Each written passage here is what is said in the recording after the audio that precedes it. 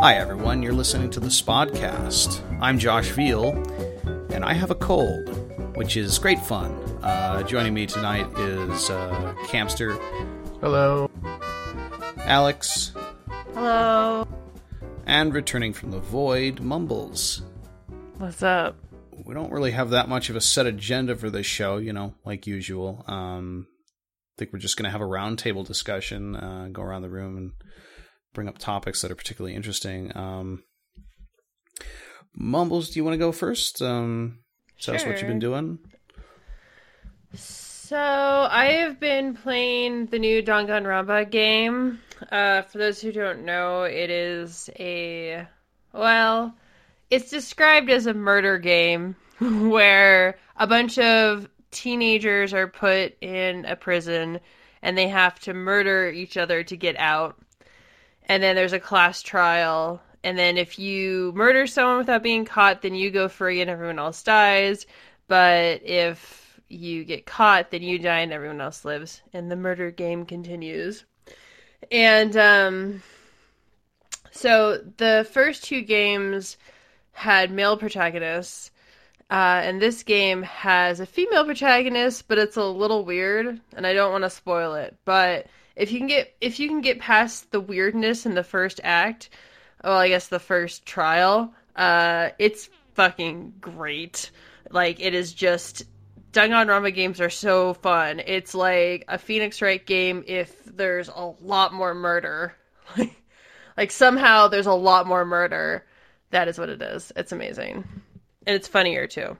In a different way. So the gameplay is just puzzle or like the trials? So you have the investigation part. So someone will die, and then you investigate the murder, just like you would in Phoenix Wright, except for there's a little less conversation stuff. It's more gathering evidence. And then you have the class trial. And the class trial has mini games in it, like match up all of the right letters to form the word you're thinking of, drive this car, and make sure you hit all the right answers. Lots of, what was the worst one is the Fruit Ninja one, where you have to, like, hit the right words with a sword to, like, win the argument. So, like, it's not like Phoenix Wright, where you really are just using your wits and, like, jumping logic. It's got other shit going on. But the tone is completely different. Like, Phoenix Wright is more like, hey, we're the underdogs, we're gonna keep trying our best. And Danganronpa's like, everything sucks, and your job is to get through this without, like, hating everything about the entire Earth. Good luck with that. Have fun. So that's it. If you're bad at the mini games, does it turn into like do your arguments just turn into gibberish and you just start throwing out random words, or does it like turn into something silly like the trial we did in KOTOR on spoiler warning? Well, they'll basically be like, oh, that's not right. And then Monokuma will be like, hoo-hoo, okay, everybody, time's up, let's vote. And then everyone's going to vote for you because you're a fucking idiot and you're the worst and everyone hates you. And then you die. So, like, if you suck at the minigames, basically the way that the game treats it is like, oh, well, you suck at minigames, so everyone says, get good, loser. And then you die. So, but it's really good. The thing I like about it so much is that it creates a really pessimistic world where everything is not just sucky, but, like, apocalyptic sucky. And the whole point of it is to, like, latch on to a little piece of hope that you have, that you can make things okay, even when things are really, really bad. And it's cathartic that way, I think, for me. So, yeah. Cool. I've been kind of, like, Danganronpa has been on my, like, the periphery of my radar for a while, and I just have never gotten around to picking it up and playing it. How visual novel-y is it? Like, oh, it's not. It's like I said, it really is like playing Phoenix Wright, but like more involved. And also, So the first and third game, you can run around in their 3D world, basically. Oh, in the second game, it's all 2D. So, but you can still, like, go explore things. It's not anything like Psycho-Pass, for example, which is just basically a visual novel anime. Yeah. Like, that's just all. I mean, there's not really anything to do. This has a lot of things to do.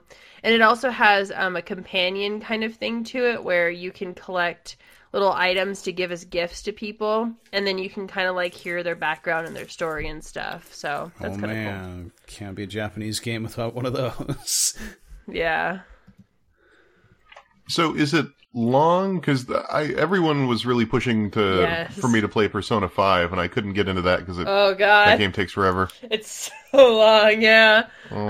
Actually, you know, it's funny because Persona 5 is actually the first Persona game I've finished all the way through.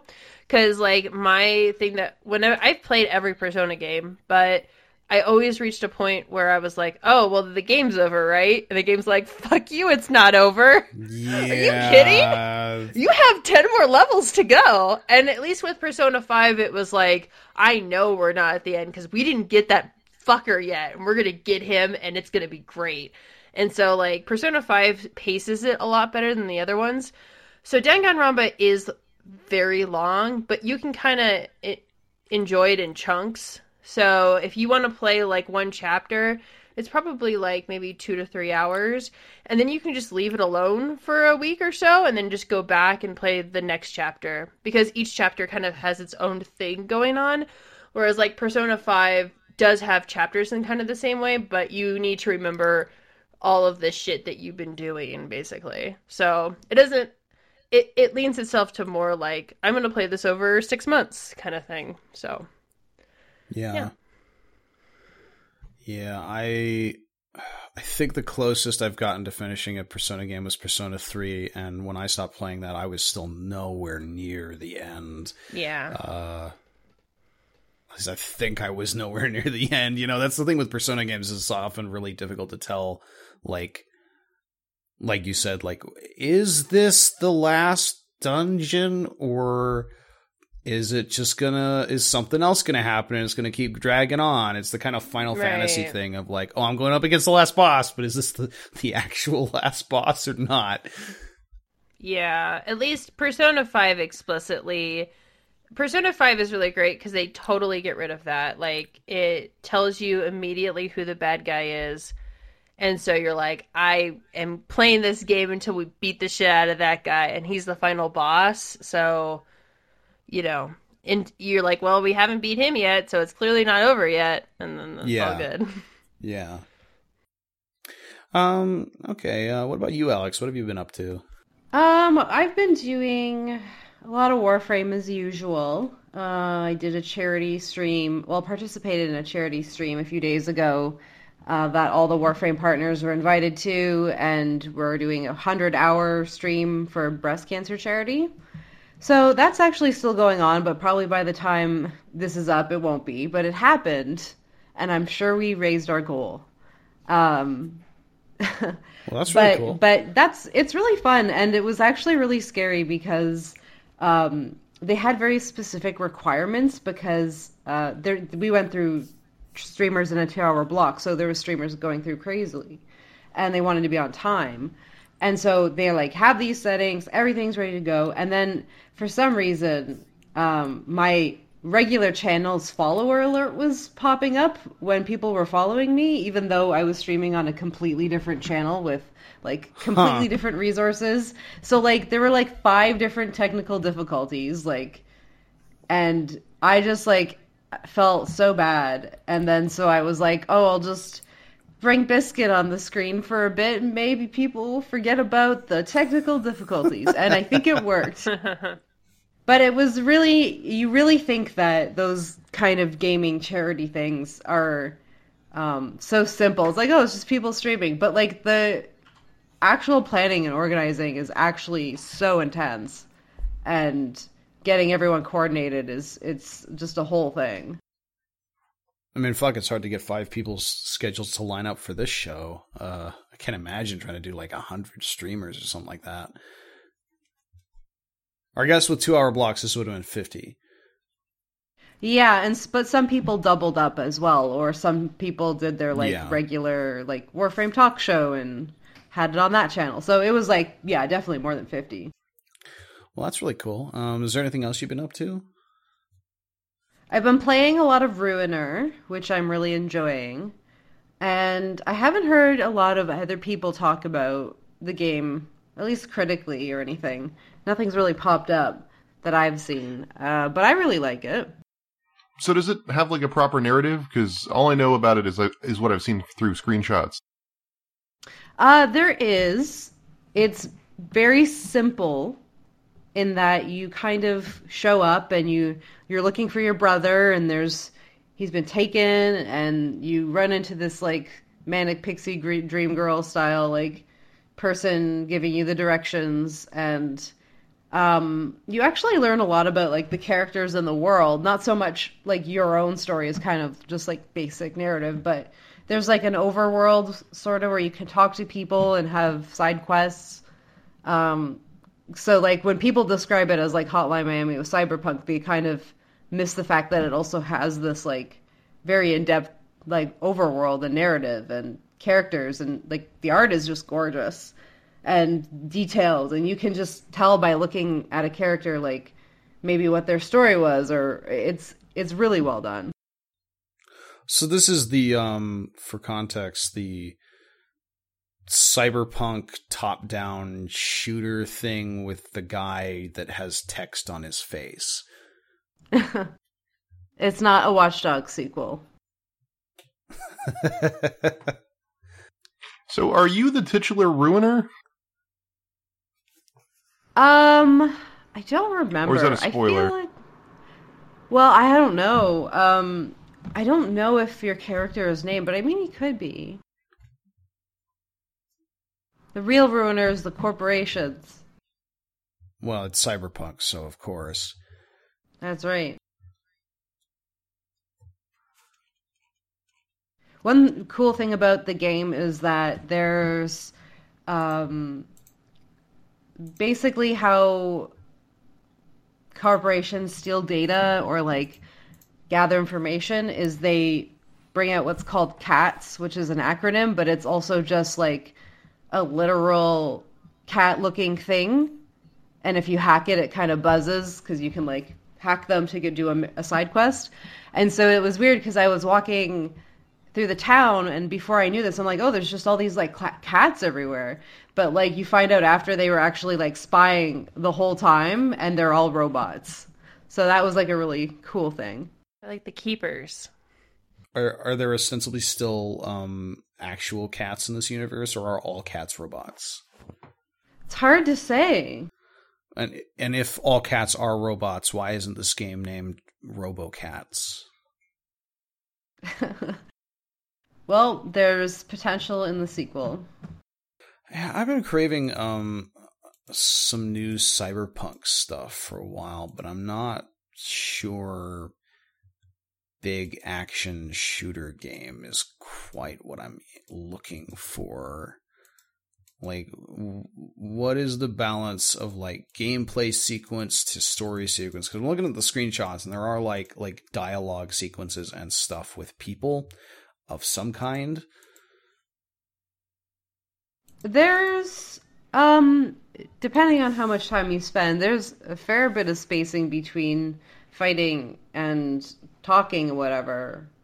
It's not you just go from fight scene to fight scene or anything. It's not Hotline Miami's this is all gameplay, and then you've got this little bit of story stuff holding it together. Yeah, there's definitely more space in between. It's still mostly action. You still have to mostly just go from room to room and kill people. But you can decide, when you want to go on to the next level. You just leave the area, the hub, right. But you can spend a fair amount of time in the hub. And what's cool is that after every mission, the character scene change, the scene in the overworld changes. So you don't have the same guy standing in the same place. Through the sequence of the first 3 levels I did, there was a couple, and they were hitting on each other, and then in the second time I came back, they were fighting. So it was a completely different story that you could just like look in on, and then in the next scene they were gone. So I'm like, oh my god, what happened? So little it's details kind of like almost like a Dark Souls-esque kind of overworld hub where you have these characters hanging out in the hub, it's just the Citadel. It's just the Citadel, is what it sounds like to me. Yeah, it sounds exactly like the Citadel, except for maybe cool. Because in Mass Effect 3, they did the same thing where you like listen to a story, be like, "Oh, I killed a child," and then the next like conversation is like, but let's forget about it because I'm taking medication, and then that's that. And you're like, oh, yeah. Learn that fun story. It is like that, yeah. I don't know, I just didn't expect such detail from like a small game, you know? Yeah, no, that's rad. I mean, the thing is that like it's one thing to make an indie game with a fun concept, and it's another thing to make a fun indie game with a cool concept and also lots of detail in their world. Like, that third thing is always asking too much, in my opinion, of indie games, and so when they deliver, it's like, fuck yes. Meanwhile, in Dark Souls, there's the guy who you rescue from prison. He's like, oh, I'm an evil murderer. And then you come back and he's killed the firekeeper and the fire don't work no more. So that's maybe not as cool. Although then you go and chase him down and... No, I had a no Dark Souls clause in me coming back on this show, so I don't know like how much of a fine you're going to have to pay or what's going on here. Oh, damn it. Now we have to do more Mystic Messenger. Yes. It's a new route. I actually couldn't finish it. Did I tell you about this? I couldn't finish it. I tried. Really? So, they released the added V route a new and route. You couldn't finish it. No, I got to day like 10, but my heart was already gone like day 5. So they released a new route with this guy named V. I'm sure most people are not familiar, but he is the boyfriend of the girl who died, whose apartment you're living in most of the scenarios. And so people are like, I want to romance him. His dead girlfriend. He's got stuff going on. That's hot. And so I was like, I'm interested because this has like story stuff, because you want to learn about like, why did Rika die? ? Or is she dead? And then you want to know why V is going blind. You want to know what's all going on. So I was like, I'm going to play this route for educational purposes. And then I got to day 10, and there's an entire scene where 707's like, I'm sad because the main character don't like me. I would have been so good to her. No. Gosh. And I'm like, I'm done! Fuck you, Mystic Messenger! And so I like the immediately deleted the save. They know exactly that he's the best character.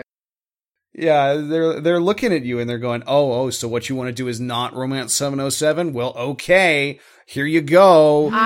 This is what you wanted. I have tried to romance other people in that game, and I can never fucking pull the trigger. Like, I even tried to do the Jahi? Anyway, I tried to do her route. I couldn't. Because I just couldn't. That's 707 friendship route, right? Yeah, but like, it was... Oh, the reason why I couldn't do hers is because towards the end, she gets real weird about Zen.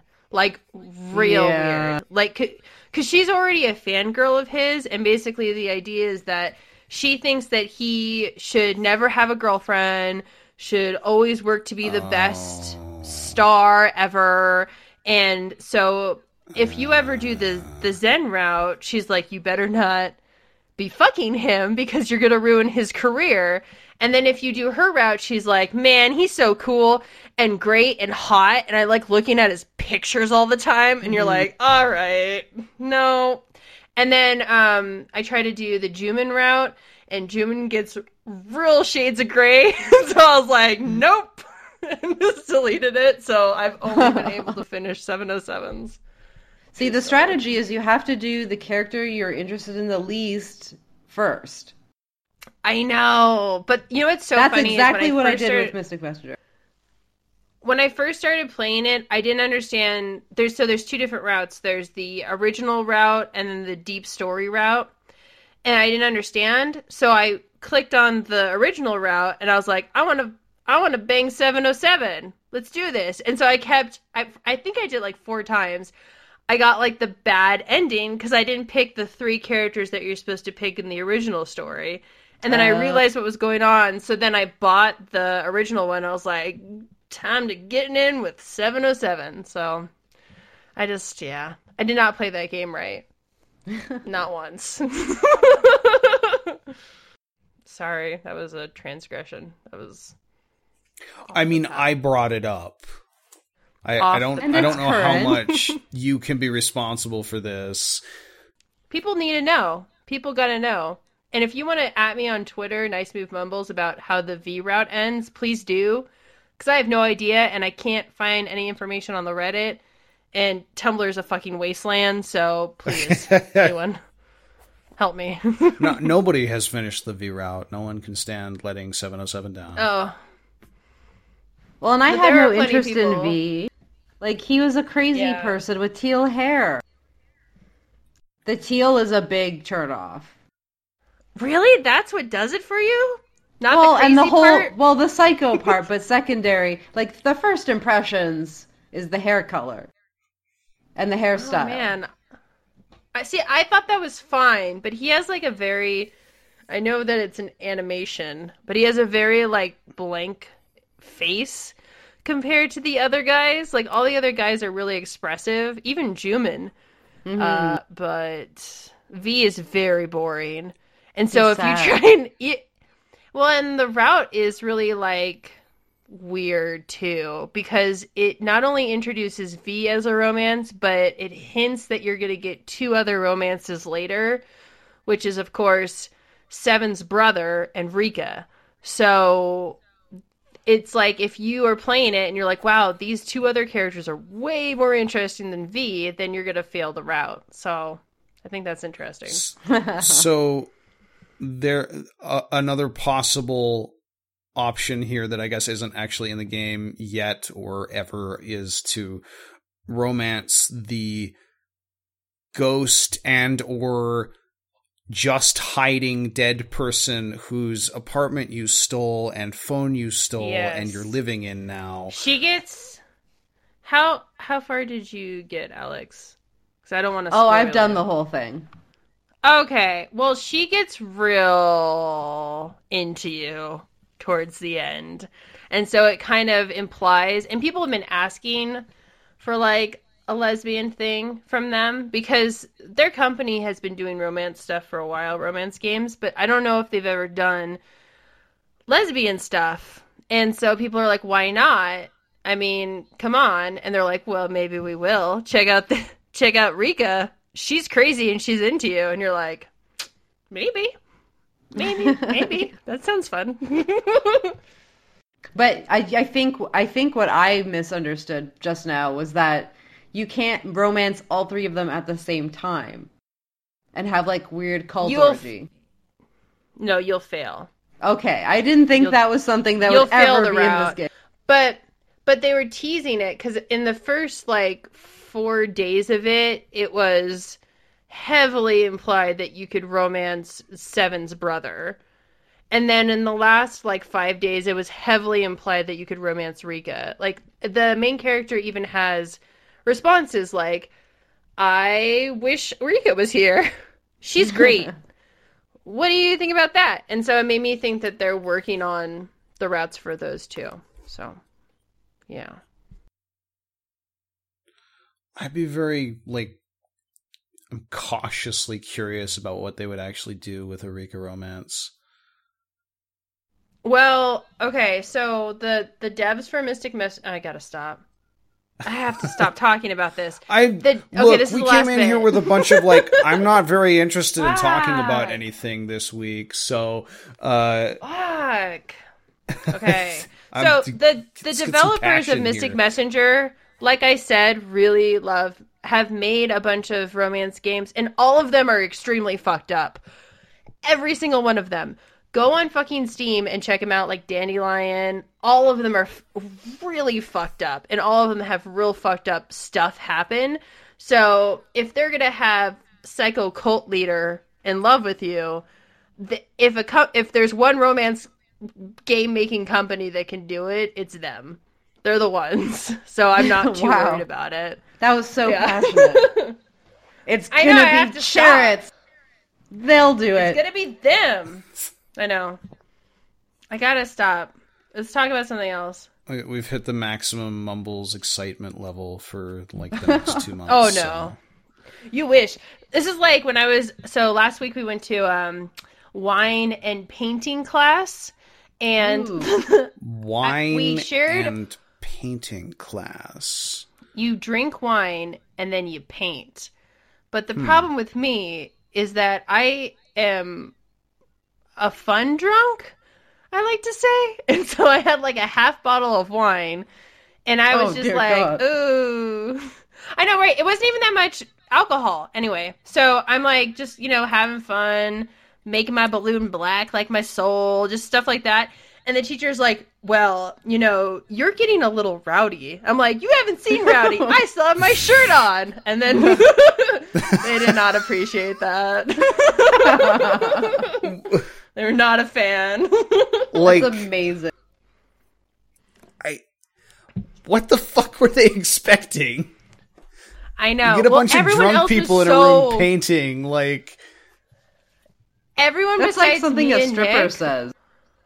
Were so chill. Like, everyone else was taking it so seriously and so just, like, laid back, not having fun. Also, they were, like, blasting, like, mom music, like... Oh, my God. Like Pink. Man. Like, Pink's greatest hits. Yeah. And, like, for a while there, I thought this was going to be like winos doing painting, but I wish it sounds more like it's like soccer moms, coping with life by drinking red wine and painting. And blasting fucking Billy Joel while you're like downing a bottle of wine and fucking painting a hot air balloon. Also, so we were painting the hot air balloon, and the teacher's like, well, I've never been in a hot air balloon, but I'm like, I've been in one, suck it! And then she did not like that. She did not that I yelled, suck it! I don't know how I survived through high school, but... I feel like their advertising should be amended. It sounds like you and I had the same thought about what this was going to be when you were going into it, and then it turned out to be something totally different. Well, and she was telling me how, like, they have Harry Potter nights where you, like, draw your Patronus or something. I was like, mine would be a trash raccoon. And she did not like that. And then I was like, okay, so, like, Harry Potter fans, right? And she's like, they take it very seriously. They know all the trivia on trivia time. And I was like, I couldn't hang with Harry Potter fans. I'd be such a tool. I'd be the worst. It sounds like she said it like you were a kindergarten child. Like, yes, this is trivia time, and they know everything. And you're going to be in the corner where you know nothing.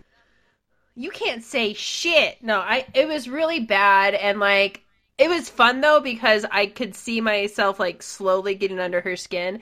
And then at one point, one of the balloons she drew was, like, it looked like the basket was about to fly away. And I was like, yo, I think your hot air balloon is suffering some turbulence, bro. And she fucking hated that. So, yeah. She, like, went back and, like, changed it, too. She was like, oh, well, I need to change the basket now. Oh, my God. Oh, man. Anyhow. Was she just kind of, like, sitting there and taking it and, like, seething quietly, or was she trading insults with you? No, she was, like, my age, but unfortunately for her, she was, like, kind of a quiet, artsy, polite nerd. Uh-huh. And I, unfortunately, tend to be I'm an overbearing nerd. And so, like, it was water and oil, basically. Like, she didn't have any comebacks, because she's never had to, like, verbally spar with someone. because she's just a nice little nerdy girl. And so I felt bad afterwards, but it was fun while I was doing it. So that's my defense for that. Oh, that is so wacky. Yeah. Why were you guys painting hot air balloons of all things? Well, it was couples night, and you both draw a hot air balloon, and then you write love between the two pictures. Oh, no. Obviously. Yes. But we got in trouble because we kept switching between the two different paintings, and so I wanted a mustard yellow for the sunset, and Nick thought he wanted a more daffodil colored, so it became an issue. Oh, man. Yeah. Anyway. Mumbles is taking out the man from the inside. Yeah. I don't know which man, or maybe it's a woman, but I don't know. Anyhow. Sorry. How do we even get here? Who are we on? What? I like the we were on Alex derailer. talking about Ruiner. Yeah. Yeah. Oh, yeah. It's my turn's over. I ruined that conversation. I want to talk about Blade Runner Mumbles. when you'll have seen it. Mumbles was the Ruiner. Oh, she's in the game. Wait, Mumbles is Am I in the game? really? Is in the game. Is that like a copyright thing? Or have you just like doing video games on the side? I wish. Oh, no, I mean in Ruiner. She's a main character. Yeah, I'm the Ruiner. It's me this whole time. I've been ruining all kinds of shit. I wasn't making a reference to EA. Mumbles is in the game. The pyro got a new face mask. It's just my dumb face. That's all it is. Chris. Yes, tell sir. us something interesting. I don't really have anything specific interesting. I've been playing through Cuphead. I've been surprisingly enjoying that after bouncing off the game initially. I really didn't like it at first. But I've grown to really, really like it. Why? The first thing I did was one of the run and gun sections, and I don't super enjoy those. I don't think they work as well as the boss fights, but I think the boss fights work really, really well. Yeah.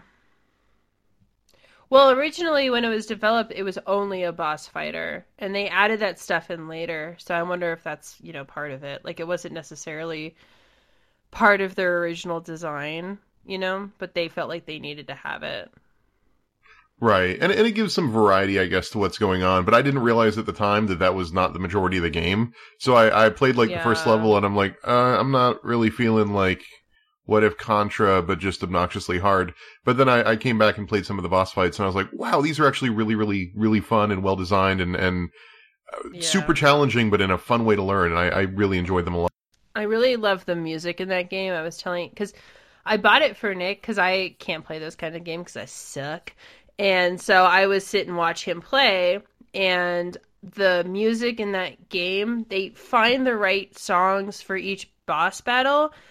So, for the kind of aquatic bosses, you have, kind of like a ocean kind of feeling to the songs, but it also matches the way that the bosses fight. So there's this one boss that's a sunflower, and the song is really kind of frantic, and he has a lot of, moves that are a little random, the things that he does, and I thought that was cool. So they worked really hard on not just the art, but also the music, and how it incorporates into the game. So, yeah, it's clear they studied old school cartoons really closely to get a lot of this stuff correct. And it really, really does feel like not walking into, because it's not really like a 3D immersive thing, but it really is like watching a cartoon that you're interacting with.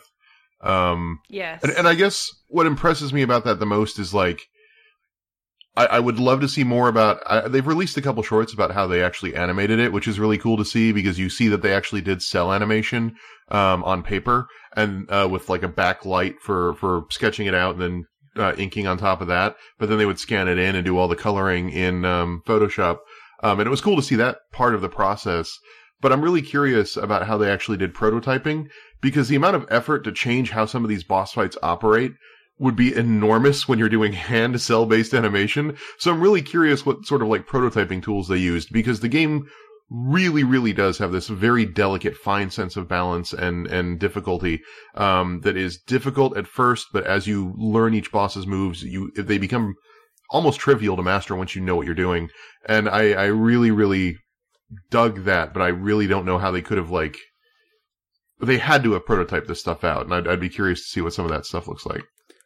So it's a matter of, like, the boss fights are very animation oriented, like the boss's animations dictate the boss fight, and so if you had to adjust those animations and change the graphics, you'd have to basically throw out the entire animation and redo it. Is that basically the... Yeah, because, like, there's one or two boss fight bits that have just projectiles flying at you, and then they can change that up programmatically, whatever. Right. But, like, everything else is the boss does something from a cartoon to attack you. And everything from, I'm just trying to think, like, growing arms or moving fast or just various different things that I imagine would be really hard to animate over if you had to do it again. Right. So you really want to make sure you're only animating one time. So they had to prototype all this crap out with placeholder art to make it work and make it feel right.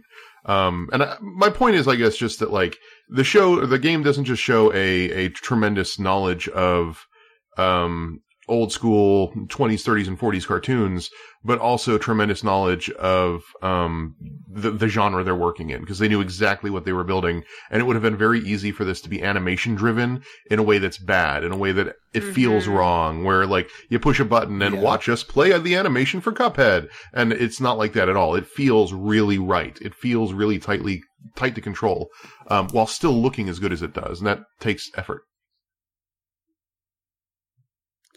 Yeah, the game is just, like, super cool as a thing that exists, but I don't really know if I have it in me to play it, like, to play a hard, a really hard, old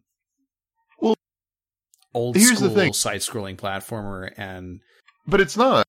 Like, first of all, it's not really a platformer. There's the bulk of the game is just boss fights. Like, you load the level in and you're fighting the boss, and then you fight the boss, and every time you... That's not totally fair. I mean, even in the boss fights, there's some, like, pretty tricky platforming skills that you need to have in order to survive. Otherwise, you're fucked. Right, but it's more the boss fights from Contra than the levels from Contra. Yeah. Right. But it's not like Super Meat Boy difficulty, is it? Like, where would you place it? That's the comparison I was actually going to say. Is this is the end? Having played through not all of, but most of this is the end, or the end is nigh. That's what I'm looking for. The end is nigh. Having played through most of that, the end is nigh is way more actually actively difficult and mean and punishing. This is not anywhere near that hard. This is just with a little bit of persistence, you will be able to get through it. You just need to know, you just need to learn the patterns. I mean, at this point, it's rote to refer to Dark Souls for that kind of crap, but it is kind of like Dark Souls. Once you know the patterns, it's pretty easy to avoid them. It's not a bullet hell game. It's not like, go ahead. Now Campster has to play the Mystic Messenger attacks. But you have to like those kind of games, I feel like, because I think a lot of, like, the history of those kind of, like, 2D shooter Contra kind of games is built into this game, into Cuphead. And I feel like if you already like those games, you're going to like Cuphead even more. Because, I mean, like, for me, I mean, I would play just because I like the aesthetics, and I also like the ideas behind it. But to see Nick play it, who loves those kind of games, is like a totally different experience for him. Like, I think he enjoys it more than if I would have enjoyed it, if that makes sense. I also don't know if I want to bring this up because I'm kind of trying to do a Halloween episode on it, but I finally did play Stories Untold. Oh, cool. Oh, did nice. you finish it? Yes, I have finished it, but we shouldn't spoil anything here.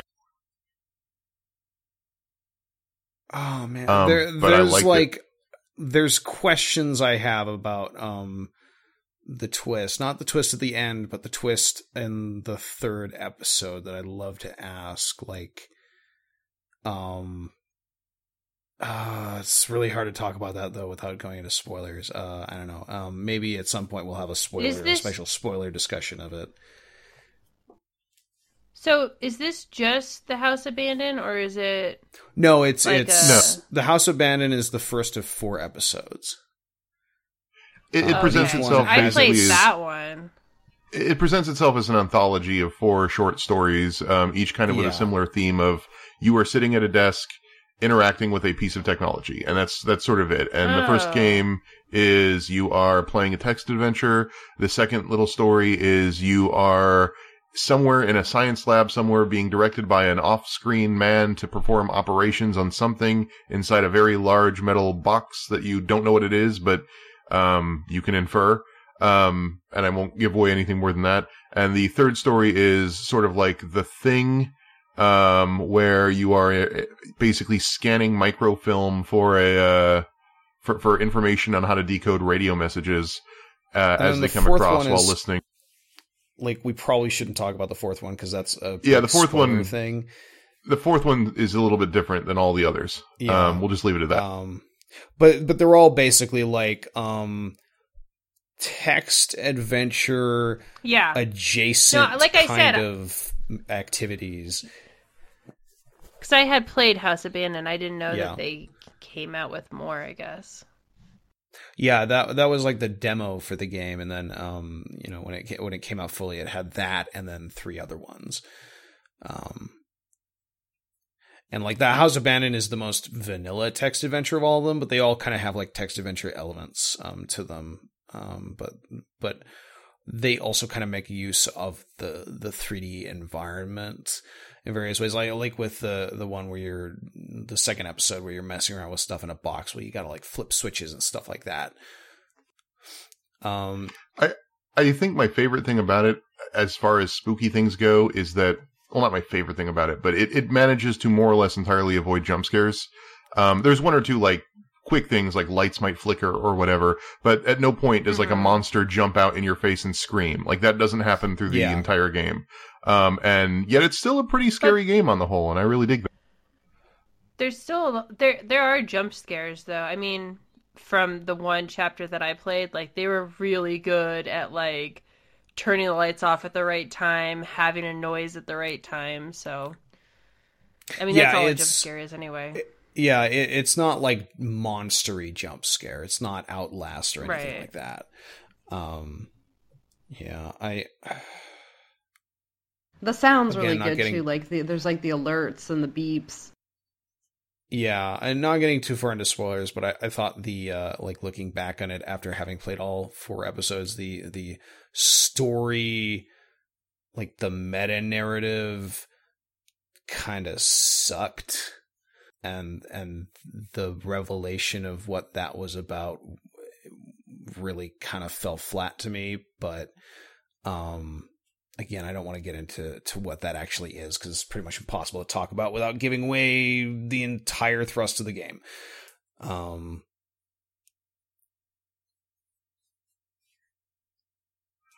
also played Heat Signature a little bit. Not so much this week, but the week previous. So Heat Signature is pretty cool.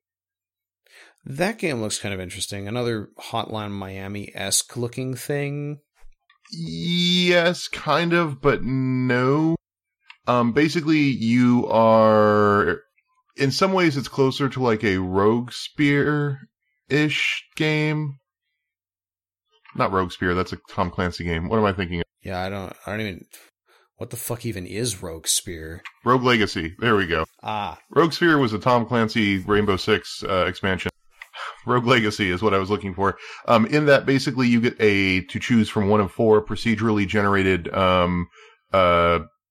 activists fighting the evil organizations that are tearing the galaxy apart, and you do that until that procedurally generated character is either retires or is captured by the bad guys or is murdered.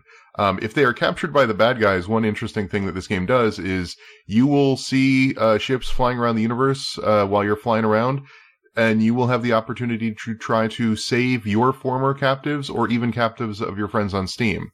And I have had numerous people reach out to me on Twitter and say that they had tried to save the character I had that had the most hippie name possible, and I'm trying to find it right now. It was like Moon Sunset or something. And so I basically came up with this backstory where she had like hippie parents and hated them and flew off to space to become like a space pirate. And then she got captured by the evil corporation, and multiple people have told me that it is their personal mission in the game to go and save her. That's pretty cool. And the procedural combat is interesting insofar as it's not so much action, so much as tactics, but one-person tactics. And it focuses on sort of emergent play stuff and that kind of thing. So you get like, there's a lot of interesting kinds of teleporters that will like teleport you into a room, but then will teleport you back to where you just were. So you're only in that room for like 3 seconds before getting teleported out, which sounds useless, but it's really useful if your only goal is getting into that room to press a button to open all the doors on the ship, or getting into that room to kill the guy, steal his key card, and then go back to where you were without having to cross a hallway full of, 30 guards or whatever. So there's like interesting things the game sets up to do tactically, using teleporters and using, throwing mines to ricochet off things and that sort of thing. What else does it do? You get to slow down time. There's a shield that lets you reflect bullets. So one of your tactics can literally be walking into a room full of guys, having them see you, activating your shield and having them all shoot themselves. But the shield's only up for like 3 seconds. So you have to be careful with that. It's got some really cool, interesting mechanics. And it kind of sounds a bit like one person Monaco. A little bit, yeah. It's basically every mission you get is go infiltrate somebody else's spaceship and stealthily try to take over the spaceship or steal a thing from the spaceship or kill this one specific target on the spaceship, and get out as quietly as you can. But if you have to get dirty, you can get dirty, and unless you're doing a mission for a group that says you can't kill anybody. So it's basically like one person Monaco. That's one person Monaco meets Rogue Legacy is basically what I would phrase it as. But I enjoy it. In space. That's all I got. I guess it's time for me to talk about what I've been doing, which is not a whole lot. Kind of took most of this week off. I've been playing a bunch of XCOM 2 War of the Chosen, the great big expansion pack, which does a lot to fix XCOM 2. I don't know if you've played it, Chris. I don't think Mumbles has played it. I have. Alex, you've played XCOM 2 at all, or any of the new XCOM stuff. So just Enemy Unknown. There were a couple big problems. I play Mario Rabbids, so I almost got that game instead of the expansion. It's fucking great. You should have. Yeah, I do intend to pick it up. So there were like a number of big problems that XCOM 2 had, and I was planning on talking about this with Rutskarn because he was going to be here today, but he literally called off at the last minute so he could clean his apartment. So oh no, I'm starting to think that was just an excuse. Like he's like, oh shit, Mumbles is gonna be here. I'm cleaning my room. I have to clean my room. I cannot be there. I think that's what happened. That's probably what it was. What's the old cartoon 1950s excuse? I'm drying my hair or whatever. Yeah. Anyway, he and I both kind of hated XCOM 2 vanilla for a variety of reasons. One of them is the default strategy in Enemy Unknown is to very slowly creep along in any kind of mission and very cautiously just sort of like move, overwatch, move, overwatch, move, overwatch, because the second you trigger a pod of enemy units, they immediately all get a free move. And that was kind of like a really effective strategy, but it I guess like made the gameplay very samey and kind of boring. So their solution in XCOM 2 was, let's put a bunch of fucking timers in every mission.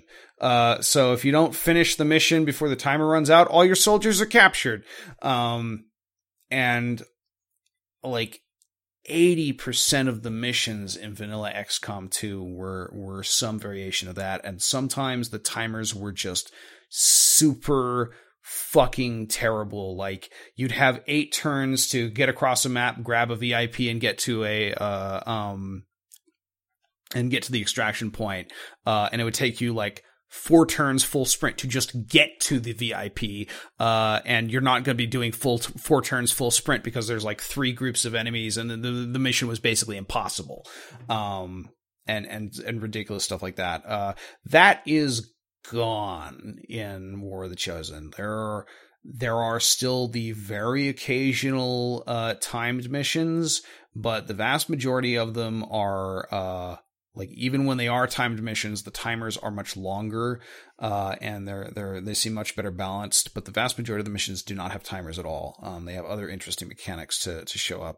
One of the other big cool things they did was they added a lot of, like, there's a ton of new shit in this expansion. It's kind of hard to even like know where to start, but the other problem with XCOM 2 is that it just kind of felt like you were XCOM 1, but you had a ship. Like, it didn't feel like you were really the leader of a resistance movement or anything. You were just basically doing XCOM 1 stuff all the time. XCOM 2 adds these 3 new resistance factions that you'll go and help out on missions, and you have this new thing where you send people out on covert missions and stuff. And they're like, that's been in XCOM before to an extent, but it's massively expanded now, where like you could be constantly sending people out on covert missions to disrupt the progress on the Avatar project, which is still that big overarching thing that it's the countdown timer that if it fills up, the game ends. Like, go get supplies, or get a weapon upgrade, or get this soldier a promotion, or make these soldiers work better with one another, or go find this captured soldier so we can get a mission to go get him. Wait, it's a covert operation to get 2 soldiers to be better friends? That sounds adorable. Yeah, there's actually a friendship system now in this game where soldiers can have they're called bond mates. Where I don't know if it's supposed to be read as they hook up or they just are friends, but they, like, these 2 soldiers work better together on, they get abilities that like allow them to give their bond mate an extra turn or something like that.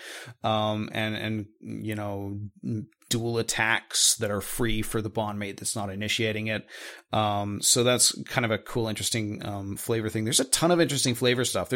There's a whole like make your own propaganda posters after every mission. Like, you get the option to take a mission photo, and it does like this like World War II propaganda poster of your soldiers posing on the map, and like some cheesy fucking line about like how like we're taking the fight to Advent. I mean, literally stuff like that. You can just save all those, and they'll show up as like little posters in various places, like in maps or on the ship. So that's kind of cool. Another cool thing is the 3 new factions are literally like all the major characters in the new factions are voiced by someone from Star Trek: The Next Generation. You have Jonathan Frakes, Marina Sirtis, John Delancey, Michael Dorn, and Denise Crosby. Like, literally all 5 of them are in the game voicing people from these new factions that help you out. And that's weird. Like, some of them are very subtle. It took me a while to realize who Jonathan Frakes was voicing. And then others are like, Michael Dorn is literally playing Worf. And he's a soldier you can recruit, and he's literally Worf. That's amazing. So that was really cool. And then the other big thing they added, not done, is there's now your like 3 big nemesis bad guy people. You got your own rogues gallery now. of these like 3 super soldiers that the aliens basically bred from humans, basically like gave like these 3 particular humans like super genetic conditioning and made them into super soldiers who can't die normally, and they'll show up sometimes in a mission and like all the timers will pause and it'll turn into this great big arena fight of like your squad versus this super enemy super soldier. And they like have all these taunts and stuff. They're constantly calling you on the radio and making fun of you, actually, like the, you know how in Enemy Unknown, you just have like characters talking occasionally. Well, now the enemy nemesis characters will also talk at you occasionally and talk about how much you suck. And that kind of like changes the whole focus of the game, because it becomes much more about like these guys are constantly trying to work on, they're constantly gathering information about you. And if they gather enough information about you, they can actually attack your ship. And, if they win that battle, then the game's over. And they initiate their own like events to sabotage your stuff, reduce your income, make it so it takes longer to scan stuff on the map and stuff like that. So you're kind of like the big like mid part of the game is just fighting these guys, and like the original, frankly, very boring story of XCOM 2 just kind of like falls off to the wayside, and it becomes you versus these 3 assholes. And you eventually like have to like through covert missions, build up enough intel to go and attack their actual base and kill their actual body, basically. And that's all really cool. And that gives the game a lot more character than it had before, in addition to the 3 resistance factions that all are voiced by Star Trek The Next Generation people. The game almost feels, I mean, I haven't played a full game of the expansion, but it almost feels too big. Like the plot kind of gets lost. There's so much stuff. Like that's the one thing that really isn't solved. Like that, and the game is still really fucking buggy. But like the XCOM 2 kind of had this problem where there was always just a little bit too many things happening all at once. And if anything, it's much worse in this expansion now, where now like there's so many things to do. It's easy to get sidetracked and forget, like, okay, what do I need to do now? Like, what is the thing that I should be doing next? Yeah, it's kind of crazy. We didn't even talk about the zombies, which introduce a completely new mini gameplay mode where it's kind of stealth, but not, and chain moves together. Yeah, there's a new. It's not even like an alien unit. It's a different faction of enemies that is basically just zombies, like literally just zombies. And they kind of behave according to all the normal zombie rules. And like basically you'll have missions that take place in cities that have just been totally abandoned, and there are zombies living there. Cause I guess it's weird. It doesn't make a whole lot of sense, because it's like implied that the aliens created the zombies with biological weapons, but then they also occasionally have like squads of people with flamethrowers walking through and killing all the zombies. And it's like, why did you go through the trouble of creating these things in the first place?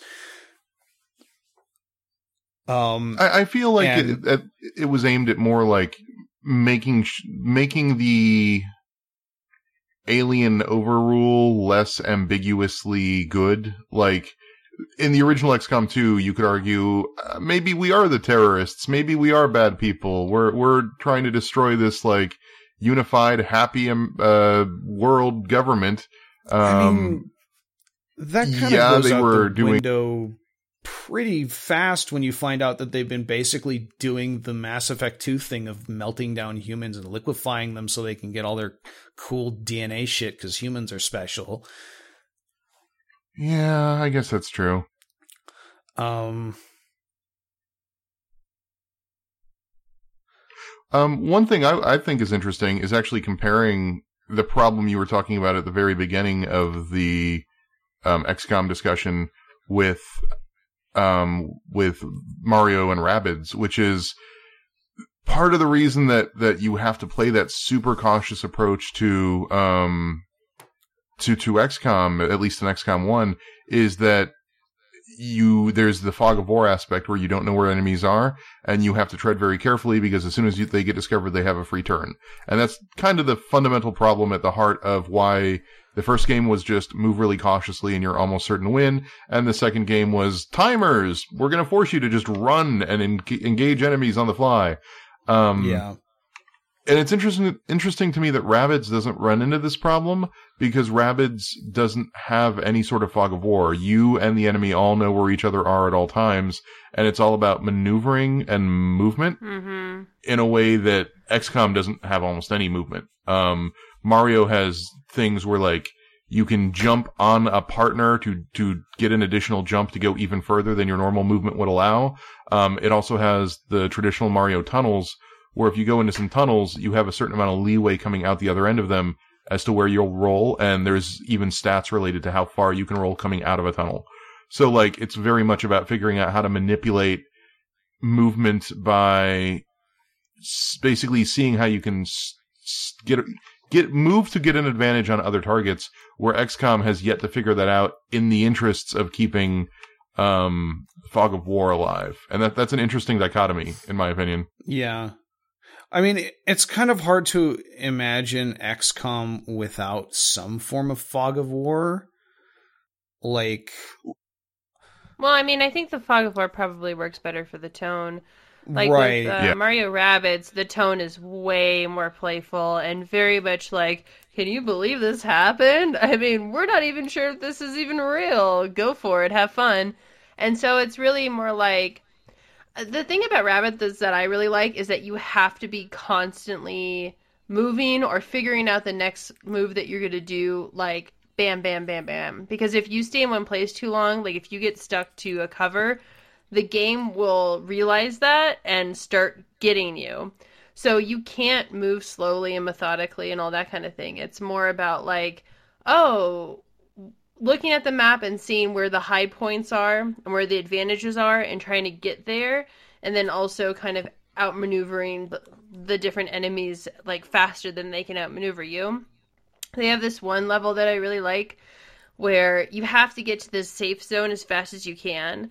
And so you have all of these enemies right in front of the safe zone, but you can also, like, super jump over to this other, like, island.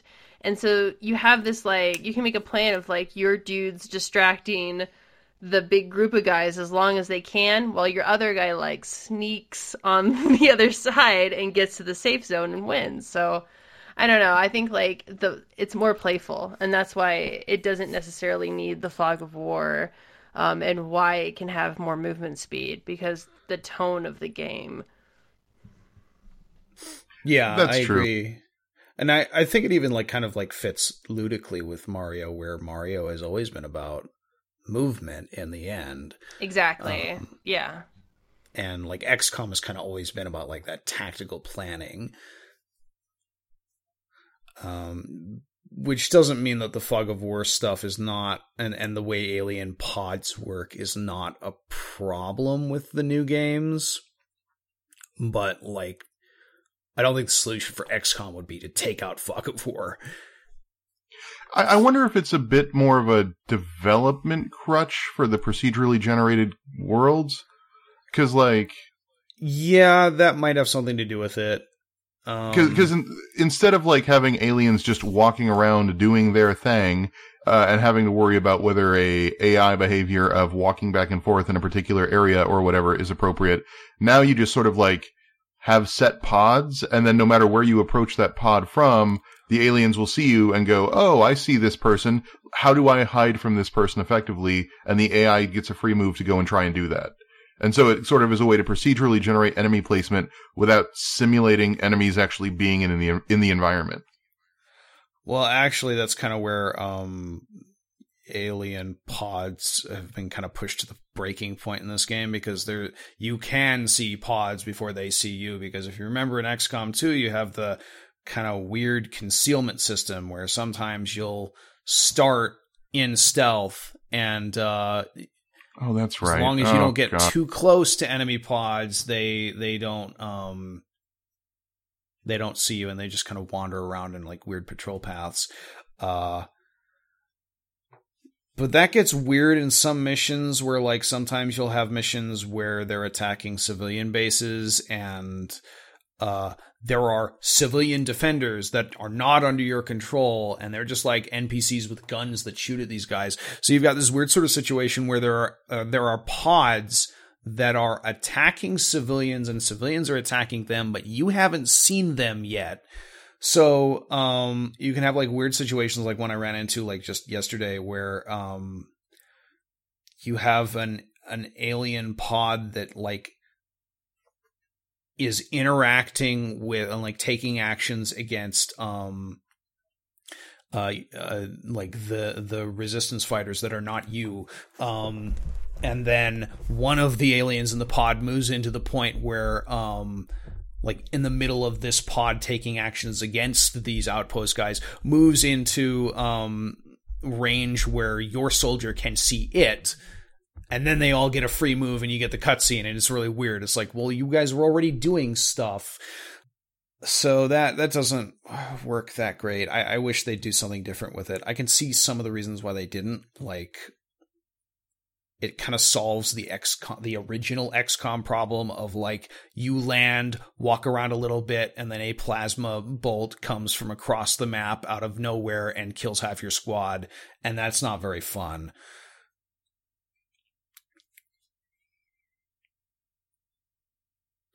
Like I said, the game is also still really buggy. Still somehow has the problem where, this is all the way back to vanilla XCOM 2, where something will happen. Usually you trigger a pod and you get the cutscene and the aliens move, and then the game gets really confused about what's supposed to happen next, and you just kind of sit there staring at nothing for 20 seconds while the game tries to figure out, okay, what should actually happen here now? That still happens occasionally. It's infuriating.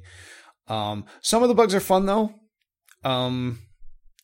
Like probably I kind of want to end on this anecdote, or end my bit here on this anecdote of, this is my favorite bug that I've run into in XCOM 2 is, when the alien nemesis guys show up, they'll get their own special like cutscene where they show up and they say something cool, and then you get to see their information about them, what their strengths and weaknesses are.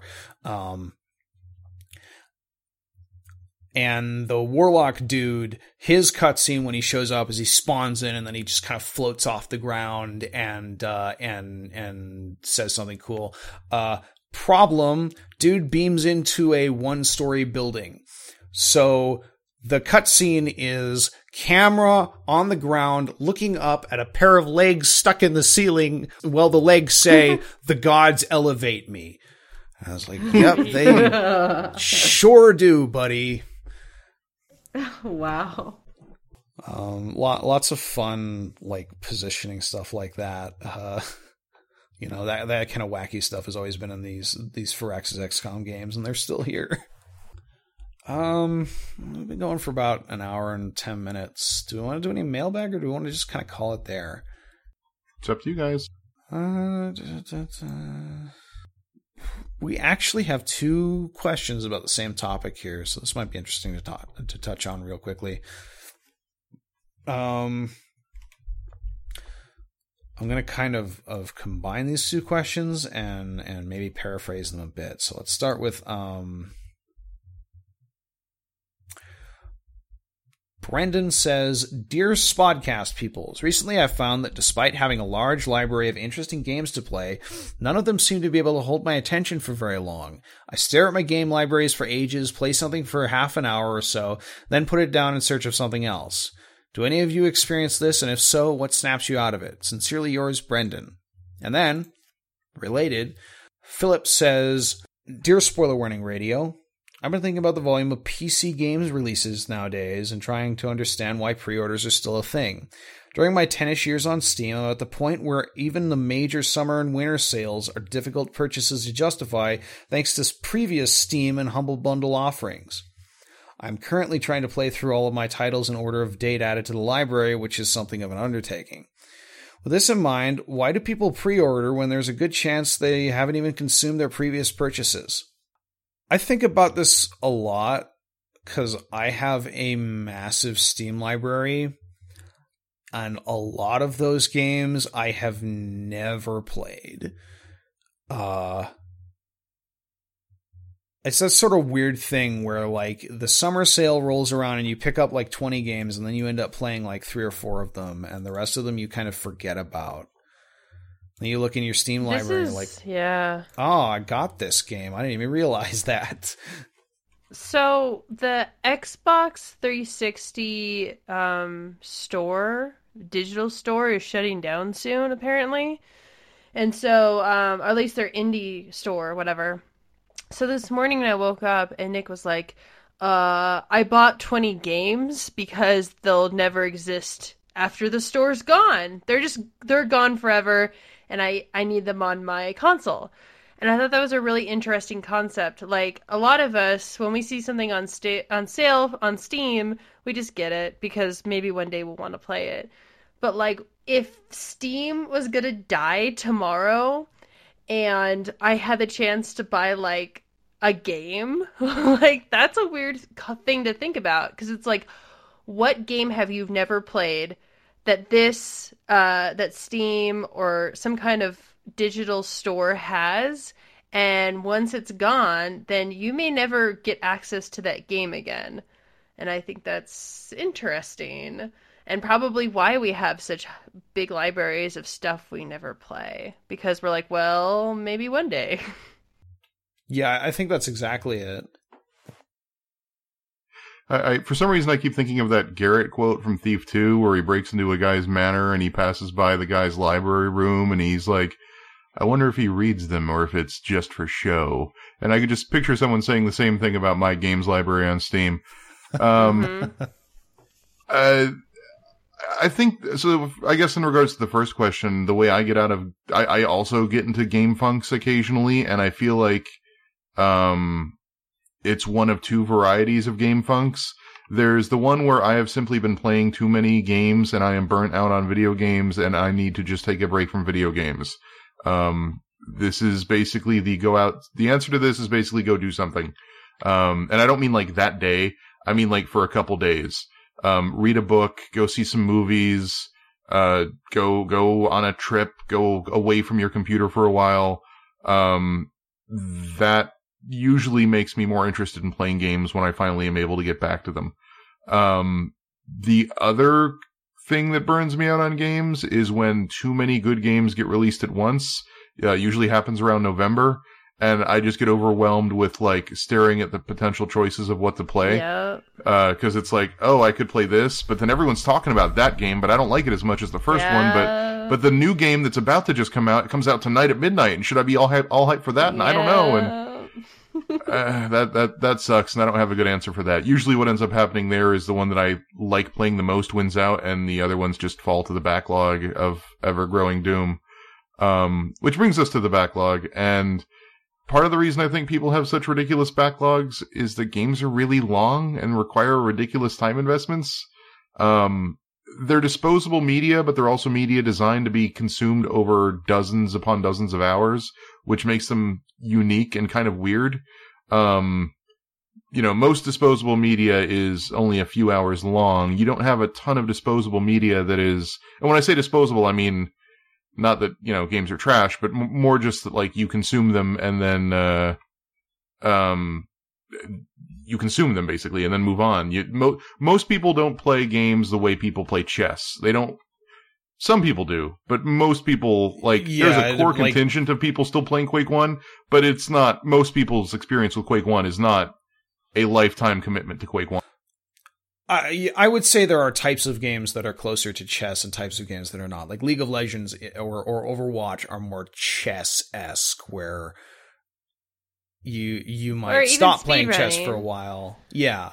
But if you're a speedrunner, or like Nick really loves Mario games, and I've seen him sit down and beat an entire Mario game in like 20 minutes because he knows everything about that game. And so there are certain games where you do that. I mean, I'm the same way with BioWare games. Except for Dragon Age 2 is starting to surprise me in certain ways. But for the most part, like, I know everything that's going to happen, and I'm playing it a certain way because I love this stupid game. And I think that is a factor as well.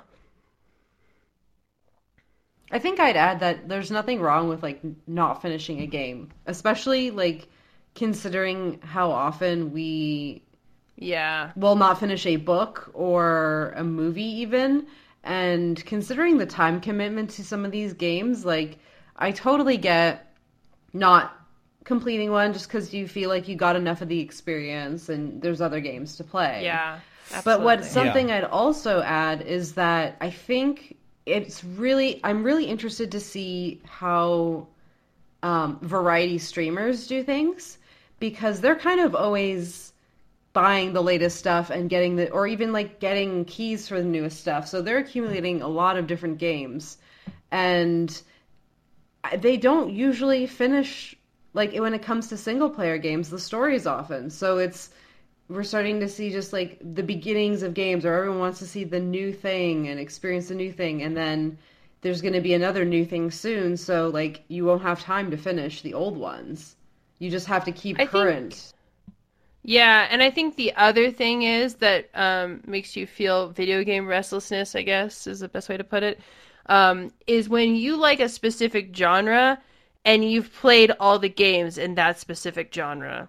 I think that makes people crazy, at least for me personally. Like, I was like going through a Fallout funk recently, and I've played all of the, like, not the old ones, but I played like 3 and on. And I've played them all a lot. And so if I'm craving a Fallout-ish game, if I go back to Fallout, there's nothing there for me necessarily because I've already played it 1,000 times and it doesn't give me this new kind of feeling. And I think there's a lot of similarities to that as well as for like BioWare games. Like, they're only Dragon Age and Mass Effect are so specific in what those kinds of games are that you're not going to find other AAA games that do the same things that BioWare games do.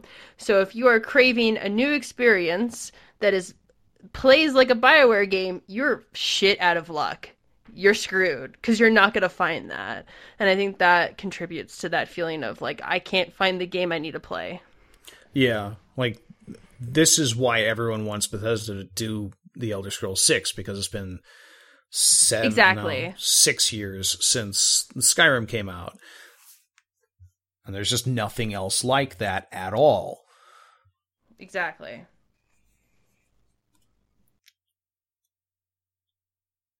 And yeah, like, I have that thing where sometimes I get a bunch of games in the Steam sale and I check them out for a little bit, and then, and I think they sound cool, and I'm like, I can drop like $3 or $4 on this, and I try them out, and turns out, it's not that interesting, and it bounces off me, and I'm like, this is not for me.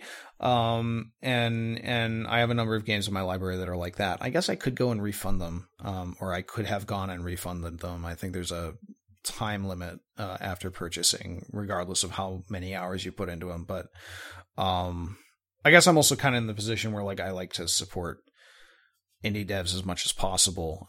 So I don't really refund games unless I feel like I've made a horrible, horrible mistake. I've done it same. twice, I think. I've done it like 6 times. Never mind. One of them was Flame in the Flood, where I was really pissed off at that game. And then the other one was some pirate game that Randy and company briefly convinced me to play, and then like that sounds yep. And then like I played an hour of it and I was like, holy crap, I do not want to put any time into this game at all. No. And if it had been a $20 game, I probably wouldn't have refunded it because like whatever, but I wish they had that. I wish they had the refund when I hung out with Randy more, because he made me play some shitty and they were all games. Not playing it anymore after a month, and it was like, well, okay. Exactly. Dodged a bullet there.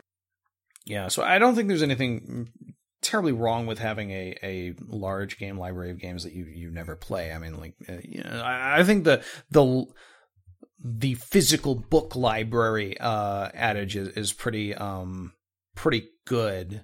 You know, like I've got books. I don't want to say I have a library because I don't, but I've got books on my bookshelf that I've never read.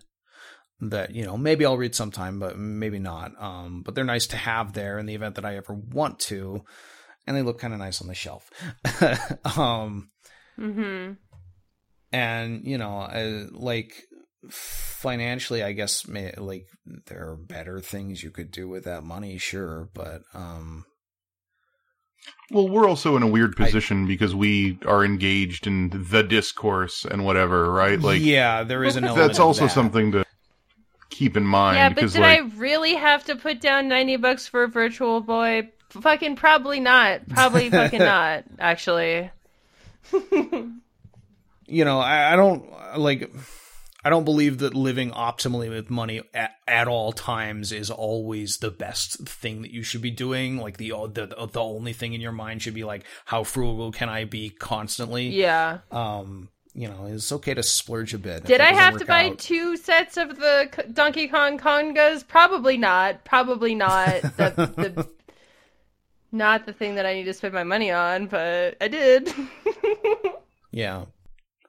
I guess also it's just how people end up using games in their lives. Like, that's sort of the other unspoken thing in this conversation is like the way people actually play games if they're not playing it as sort of a 8 to 16 hour movie or 30 or 50 hours. God, some of those games are really long.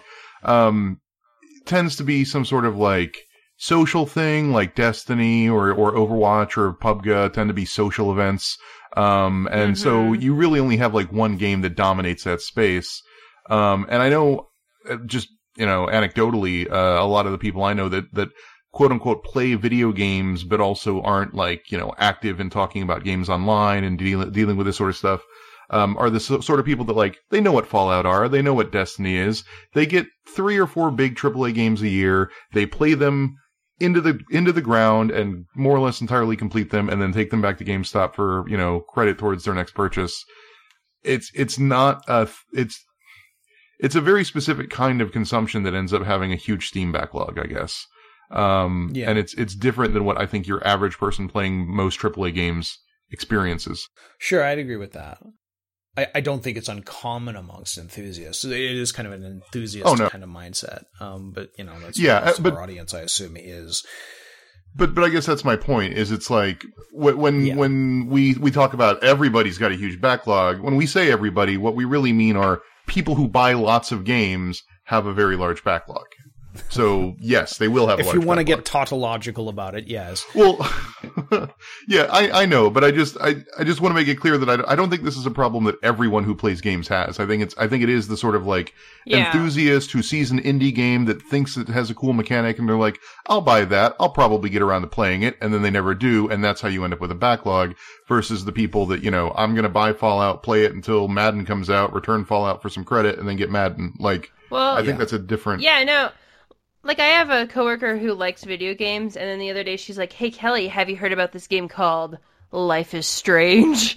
And I was like, yeah, fucking duh. And she's like, well, I don't know anyone who knows about this game. I'm like, okay, but okay. And I like felt like an asshole because I knew what Life is Strange is. Well, this is why I don't talk about video games at work. Like, it really is uncomfortable when, like, you're interacting with somebody who is really excited about this thing they know, but they it's like the Dunning-Kruger effect where they don't know how much they don't know, and it's really uncomfortable. Yeah. So like at work when people are like, "Hey, you play video games?" I'm just like, I don't know, kind of sometimes. It's like when I wear a wrestling t-shirt, people are like, "Oh, do you like The Rock?" I'm like, "Yeah, sure."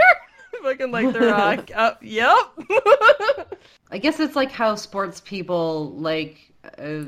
Maybe think about me when they're like, oh, like, so you follow in baseball or whatever? I'm like, nope, I know nothing about it. I don't know any sports. And then they're just kind of like, oh. And then they usually just leave. Or it'd be like if you're like, oh my gosh, The pitcher for, I don't know, the Diamondbacks, is that a baseball team? Anyway, the pitcher for the Diamondbacks is so hot. He's so hot and he's so good at baseball. Did you know he's great at baseball? And they're like, yeah, I know he's fucking great at baseball. I'm a baseball fan. I can tell you, like, every stat about him. I've seen all of his games. I know how many things the Diamondbacks won. And you're just like, cool, yeah, neato. And so it's like if you have so much information, but it's useless to the person you're talking to because they don't really care about all of the shit you know. They just care about talking to you about The Rock. You know what I'm saying? Like, oh, yeah, sure, I like the fucking Rock, but let's talk about when he was the blue chipper and no one fucking liked him and they used to chant, kill Rocky. Let's talk about that. And it's like, they don't want to talk about that. They don't care. My Nobody wife runs cares. into this problem with theme parks coming up where, like, people have, like, vague things they heard on the internet about theme parks and they try to talk with her about it because they know she likes going to theme parks. So it becomes this awkward thing of like, I sure can't wait to go to Disneyland when Nintendo World opens. And she's just like smiling and nodding, knowing that that's totally not what's going to happen, but okay. Oh my god. It's hard to find people in the real world to talk shop with. Like, that's what whenever I say, like, I'm going to talk shop, it usually means video games or wrestling, or that's it. And it's so hard to find people, like, who can talk on the same level as you about something. And it's always just finding people who have, like, a casual idea of what you're talking about. And that's why all my friends are online. So... Well, the internet certainly makes it easier to find those people. I went to a wedding last night where I was sitting with a table and there was one girl who said she thought Seth MacFarlane was the funniest man on the entire earth. And then I knew immediately, I was like, oh, right. There are other people who like the things that I hate, but also just like, they don't give a shit about media in general, and that's just most people. Dude, I remember once I was at a wedding and this lady was like, my favorite kind of music is hair metal from the 80s. And I literally had to walk away from the conversation. I had to leave. Oh my God. I had to leave the room because I did not want to get into a debate about how shitty Poison is. Like, it just did not want to happen. I was going to throw out a name of an obscure hair metal band, but now I can't remember if it was Whitesnake or Yellowsnake. Or are they both? Oh, why do I know it's Whitesnake? Wait, was it Yellowsnake too? Is that also a thing? I don't know. I think you're thinking of Yellow Card. That's definitely not a hair metal band. Yellow Card is not a hair metal band. It's a shitty violin post-punk band. Yeah. Cool. Yellowsnake is not a band. It should be. Okay, That's a fucking great Snake. name. That's the... That's my Yellow Card Whitesnake cover band. Yeah, exactly. Oh my God. Oh no. They cover Whitesnake songs in Yellow Card style. Oh, and I'm going to make a band called Whitesnake, which is not actually the band Whitesnake, but it's the White Stripes covers of Yellow Snake's covers of Yellow Card's version of Whitesnake songs. That's such a Campster joke. Oh my God. I haven't heard a Campster joke in so long. I'm bad and I should feel bad. Yup. And that is the Spodcast, ladies and gentlemen. As always, if you'd like to ask us other questions that lead to us talking about 80s hair metal bands, you can do so by sending an email to spoilerwarningshow@gmail.com. And until next time, I've been Josh, and I still have a cold. This Rugrats Wikipedia has like 8-paragraph summaries of stories that really don't need 8 paragraphs to tell the story of a Rugrats episode. What you doing on there, buddy? What in this podcast brought you to the Rugrats Wikipedia? I was going down a rabbit hole of voice actors, and I ended up somehow in EG Daily, and that ended up with like, oh, that's what, because you were talking about all the voice actors in XCOM. So I was looking up other voice actors, and then I ended up at EG Daily, who does the voice for Tommy and Rugrats, and then I remembered the Nakey is Free episode where Tommy wants to start a nudist colony of babies. Yeah. And then I couldn't remember how that ended without having like an actual naked baby colony, so I had to look up the plot, and so I ended up on the Wikipedia entry, but not Wikipedia itself doesn't have Rugrats story summaries, so I had to go to the Rugrats wiki, and this thing has like a 7-paragraph summary of the Nakey is free episode of Rugrats. That was a pretty good recollection of a very strange stream of consciousness you just had there. This is like the length of an errant signal script. This is crazy. Good night, everybody. Good night. Good night. Oh, are we still doing this? Bye.